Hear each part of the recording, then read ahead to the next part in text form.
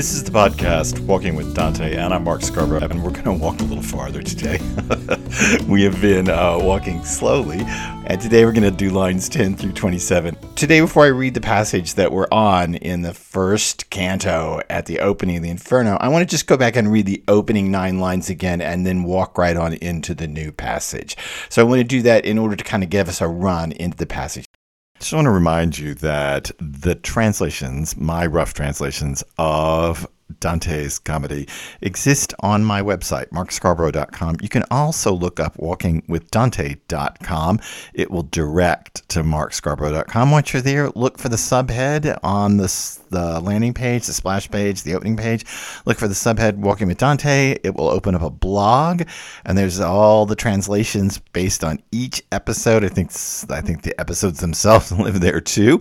And what's more important is the comments are open there, so you can comment all you want, and we can talk about passages there on the blog, Mark Scarborough or walkingwithdante.com. So here we go. In the middle of the journey of our life, I found myself in a dark wood, for the straight way was lost. Ah, how hard it is to say what that wood was, so savage and gnarled and hard that such a thought brings back my fear. It is so bitter that death is hardly more so. But to discuss the good I found there, I will tell the other things I saw. I cannot rightly say how I got there. I was so full of sleep at the moment when I abandoned the true way. But when I got to the foot of a hill where the valley ended that had pierced my heart with fear, I looked high up and saw its shoulders bathed in the rays of that planet that leads all of us straight along every path. Then the fear in the lake of my heart was calmed, the fear that had lasted all the night that I had spent in distress. And as someone with belabored breath who has gotten out of the deep and to the shore, then looks back at the perilous water, so my mind, still fleeing, turned back to look once more at the pass no one has ever left alive. Now we're moving. The journey is moving itself, and we've moved into a passage in which more is explained, and in typical Dante ways, more is made opaque. Let me just start out right at the front. I cannot rightly say how I got there. If you remember the first episode of this podcast, I made a big deal about the difference between the writer, the poet, and the pilgrim. And if you just think about where I just was, I cannot rightly say how I got there, where the passage starts today, that is.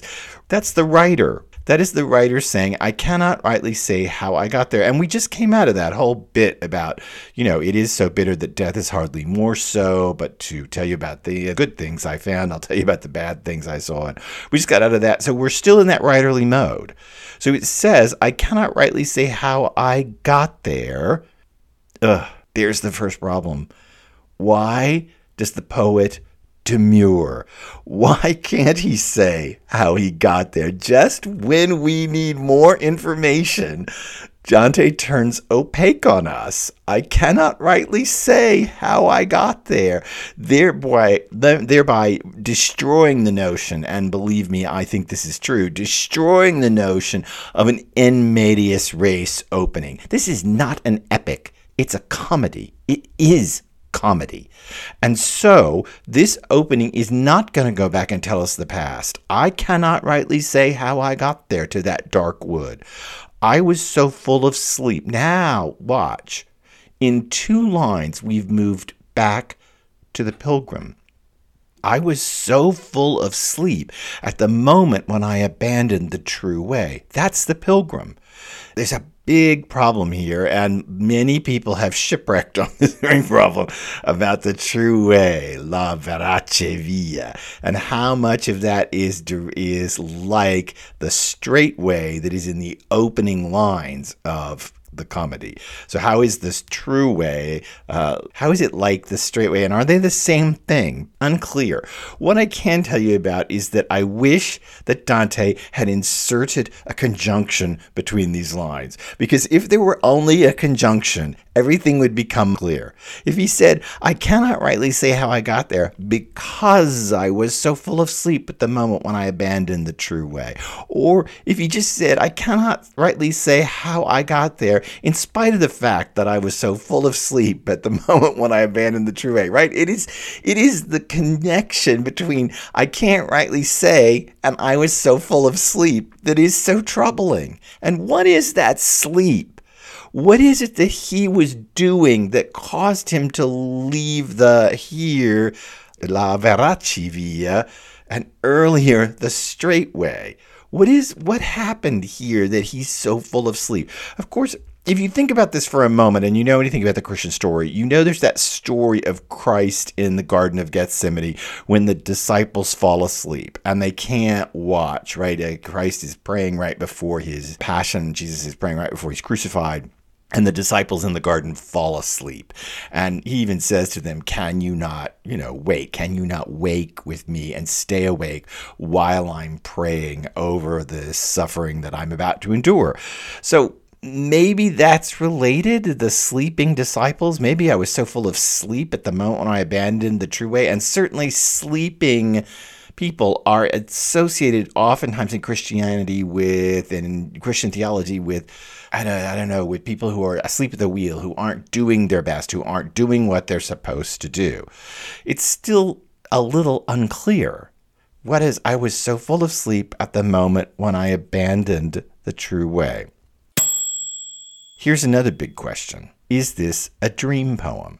Is this a poem in which Dante dreams his journey across the universe? I think not, because it seems as if he has woken up or found himself in a dark wood. And I don't actually buy that this whole poem is a dream poem. And I also don't buy it because in most dream poems, there is the moment in which the sleeper awakes, particularly at the end of the poem, and comes back to this world and offers some moral from the medieval dream that he's had about this world that we're in. There is not going to be any waking here. In fact, there is going to be a further and further alignment with the divine.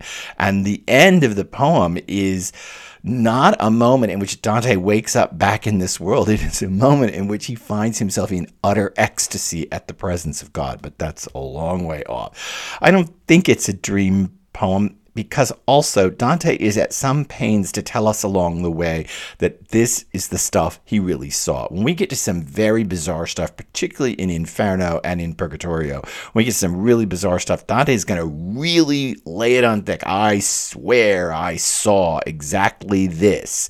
Now, it is true that medievals thought that dreams are different than we do. Their notion of the real and the dream is way different from ours, and dreams are a real or a heightened spiritual state. It's not that they're less real as we might think as moderns, but that they might in fact be more real than this world. Nonetheless, I think that swearing on the fact that I really saw what I'm telling you I saw tells us that this is not a poem in which the poet, well, I don't know, fell asleep. He was asleep when he abandoned the true way.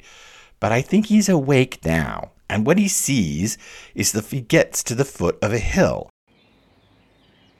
When I got to the foot of the hill where the valley ended that had pierced my heart with fear, I assume, although I'm not sure, I assume that the forest, the dark wood, is in this valley, and he's come to a hill. I looked high up and saw its shoulders bathed in the rays of the planet that leads us, all of us, straight along every path. Okay, I just have to stop because it's important to see this. What planet is he talking about? He's talking about the sun. We are not in a heliocentric universe. We're certainly not in a quantum universe. We're in a geocentric universe. If you know the fancy terms, we're in a Ptolemaic universe, not a Copernican universe, but skip all that. The Earth is the center of the universe, and the sun rotates around the Earth, and the sun is another of the planets. When we get way up in the Paradiso, Dante is going to get into the sphere of the sun, which is yet another of the planets that orbit the Earth. I'm sure many flat earthers will still think this, but when he looks up on high and sees the hills, shoulders bathed in the rays of the planet that leads all of us straight along the path, he's talking about the sun. It's dawn. If you want to know, it's Good Friday. We'll know that more about that later, but for now, we don't know that from these lines. Later in the poem, we'll learn that this has to be Good Friday morning. That's one of the things about the comedy that's so wild. In order to read the comedy, you have to have already read the comedy. Or let me put it another way. In order to interpret the comedy, you first have to know it all the way through to the end. Once you know the whole poem, you can go back and say, oh, look, it's dawn and it's Good Friday. I don't know that from these lines. I know that from the larger comedy itself. That's part of the problem of reading the Divine Comedy. It's also part of the problem with Dante. There is this notion, and I think it's probably a fairly good notion, that he's got this thing basically in his head from start to finish up front. There may be a moment, we're going to get to it, where he seems to stop and back up and start again. But by and large, there are so many similarities and repeated passages and patterns inside the comedy itself that he may well have this entire giant edifice somewhere in his head before he even starts. So the sun is coming up. It's Good Friday morning. And of course, dawn always brings hope. Then he says, the fear in the lake of my heart was calmed. Lago del Cor, lake of my heart. Now, there's all kinds of reasons he's saying this. There is this notion in medieval anatomy that the heart is a reservoir of blood. They don't really understand that the blood circulates through the body. Instead, they think it comes out of the heart and it goes out to the extremities and it slowly dissipates all along the vein networks. They don't really know the difference between veins and arteries. They don't understand all of what we know about the circulatory system. And so the heart is a repository of the blood that sends it out throughout the body. That said, Lago del Cor, lake of my heart, is so beautiful. Dante could have said it any number of ways, but this great poet put it in this gorgeous poetic speech. And who of us has not felt the trouble in the lake of your heart? Who amongst us hasn't felt disturbance on the waters of the heart, as it were? It's so gorgeous. And then the fear in the lake of my heart was calmed. And who hasn't felt that? That the heart is agitated like the surface waters on a lake, and it's calmed. And it's so important that's a lake for what comes next. The fear that had lasted all the night that I had spent in distress. So all that night in that wood, scared to death, waking up all alone, I see the sun. It's coming up over this hill, and I think, oh, thank goodness, things may get better. And as someone with belabored breath who has gotten out of the deep and to the shore, and this is why Lake of the Heart is so important, because here it's going to pick up the water imagery. This, in fact, is an image of maybe larger than a lake, an ocean or a beach or a large expanse of water. Someone who gets out of it with belabored breath and gets onto the shore looks back at the perilous waters. So my mind, still fleeing, look at that. The mind is in motion while the body has paused. So my mind, still fleeing, turned back to look once more at the past no one has ever left alive. I should just say that this bit, as someone with belabored breath who has gotten out of the deep into the shore, it's kind of a bit of a shipwreck metaphor, right? Or somebody maybe crossing the Bosporus, swimming across. There's an image for you. Swimming across the Bosporus. It's all an elaborate simile or metaphor, and this is going to begin In fact, this is the first of over 400 similes in the poem. Giant, expansive. They're going to get more and more elaborate as we go on. But this is the first one, and the first simile of the poem, as someone with belabored breath who has gotten out of the deep to the shore and then looks back at the perilous water, so my mind still fleeing, turned back to look once more at the past no one has ever left alive. That bit of being shipwrecked is so important. Here's why. Because there's going to be, for lack of a better word, a Jason program in the comedy. Jason and the Argonauts, the chase after the Golden Fleece, that whole mythological structure. That's going to occur again and again inside the comedy. And in fact, Jason is going to get renovated redeemed from a ne'er-do-well who steals the Golden Fleece to finally, at the end of the poem, Dante is going to identify himself, the poet, as the new Jason, who has brought back the new Golden Fleece. That is the comedy. The person who has brought it back from an arduous and bad voyage. Dante is ultimately going to become the new Jason. And so that the first metaphor of the poem is of shipwreck, is of someone having come out of the deep waters and up onto the shore and is relieved and is breathing hard, but turns and looks back, fleeing while still fleeing in the mind, and turns and looks back at the danger they've just passed. That's all crucially important to the poem. It sets up the images of shipwreck, and it sets up the images of Jason and troubled waters and Argonauts and just about a dozen different ideas that will play out over the course of the comedy. Remember, and this is so crucial, the comedy is way smarter than we are. Way smarter than we are. And that it's already setting up its thematic structures shouldn't surprise us. Let me say one more bit about this hill. The sun is coming up over it. It's the sun that leads us all on a straight path. And I just want to say that this seems like a symbolic landscape, right? Doesn't it seem dark wood, hill, sunrise? It seems emotionally symbolic or physically symbolic. And believe me, there have been hundreds of years of commentators who do see it as symbolic.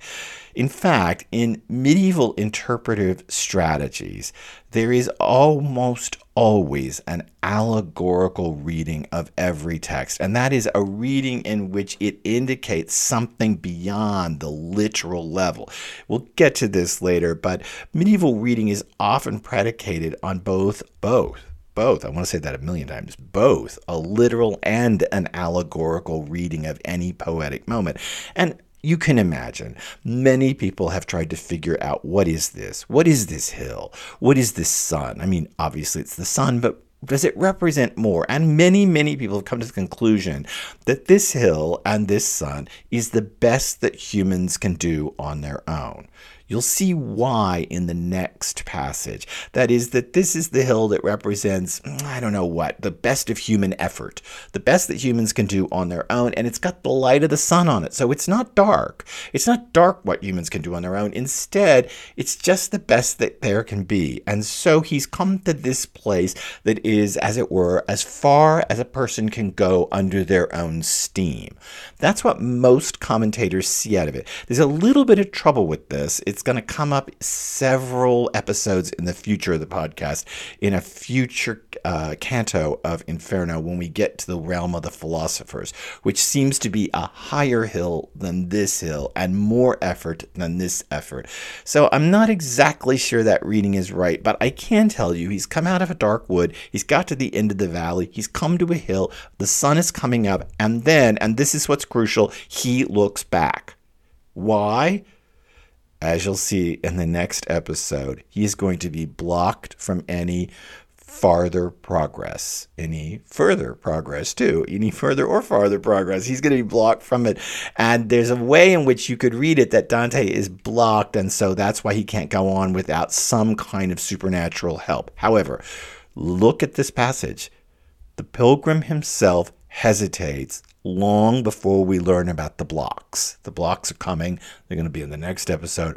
But the pilgrim himself hesitates. He turns back to look once more at the past no one has ever left alive. It's important to realize that the initial hesitation lies with the pilgrim, not with external forces. The external forces are going to come. Stay tuned. It's in the next episode of Walking with Dante, and we'll hit what stops his progress in its tracks. But for now, we've walked this far, and I want to just start back and read you again the entire bit we've done so far, the first 27 lines of the comedy, and just let you hear how the walk is already unfolding. In the middle of the journey of our life, I found myself in a dark wood, for the straight way was lost. Ah, how hard it is to say what that wood was, so savage and gnarled and hard that such a thought brings back my fear. It is so bitter that death is hardly more so. But to discuss the good I found there, I will tell the other things I saw. I cannot rightly say how I got there. I was so full of sleep at the moment when I abandoned the true way. But when I got to the foot of a hill, where the valley ended that had pierced my heart with fear, I looked high up and saw its shoulders bathed in the rays of that planet that leads all of us straight along every path. Then the fear in the lake of my heart was calmed, the fear that had lasted all the night that I had spent in distress. And as someone with belabored breath who has gotten out of the deep into the shore then looks back at the perilous water, so my mind, still fleeing, turned back to look once more at the pass no one has ever left alive. I hope you've enjoyed this episode of the podcast Walking with Dante. We're making our way through the first canto of Inferno. We're doing it at my pace, which is a little slow. Next time, we're going to hit a much longer passage, and we're going to find out what, in fact, stops Dante from this hill and almost leads to the complete failure of the journey itself before it even gets very many steps on its way. So join me next time for Walking with Dante. If you can, rate this podcast, subscribe to it. I'd be glad to have you back with me next time.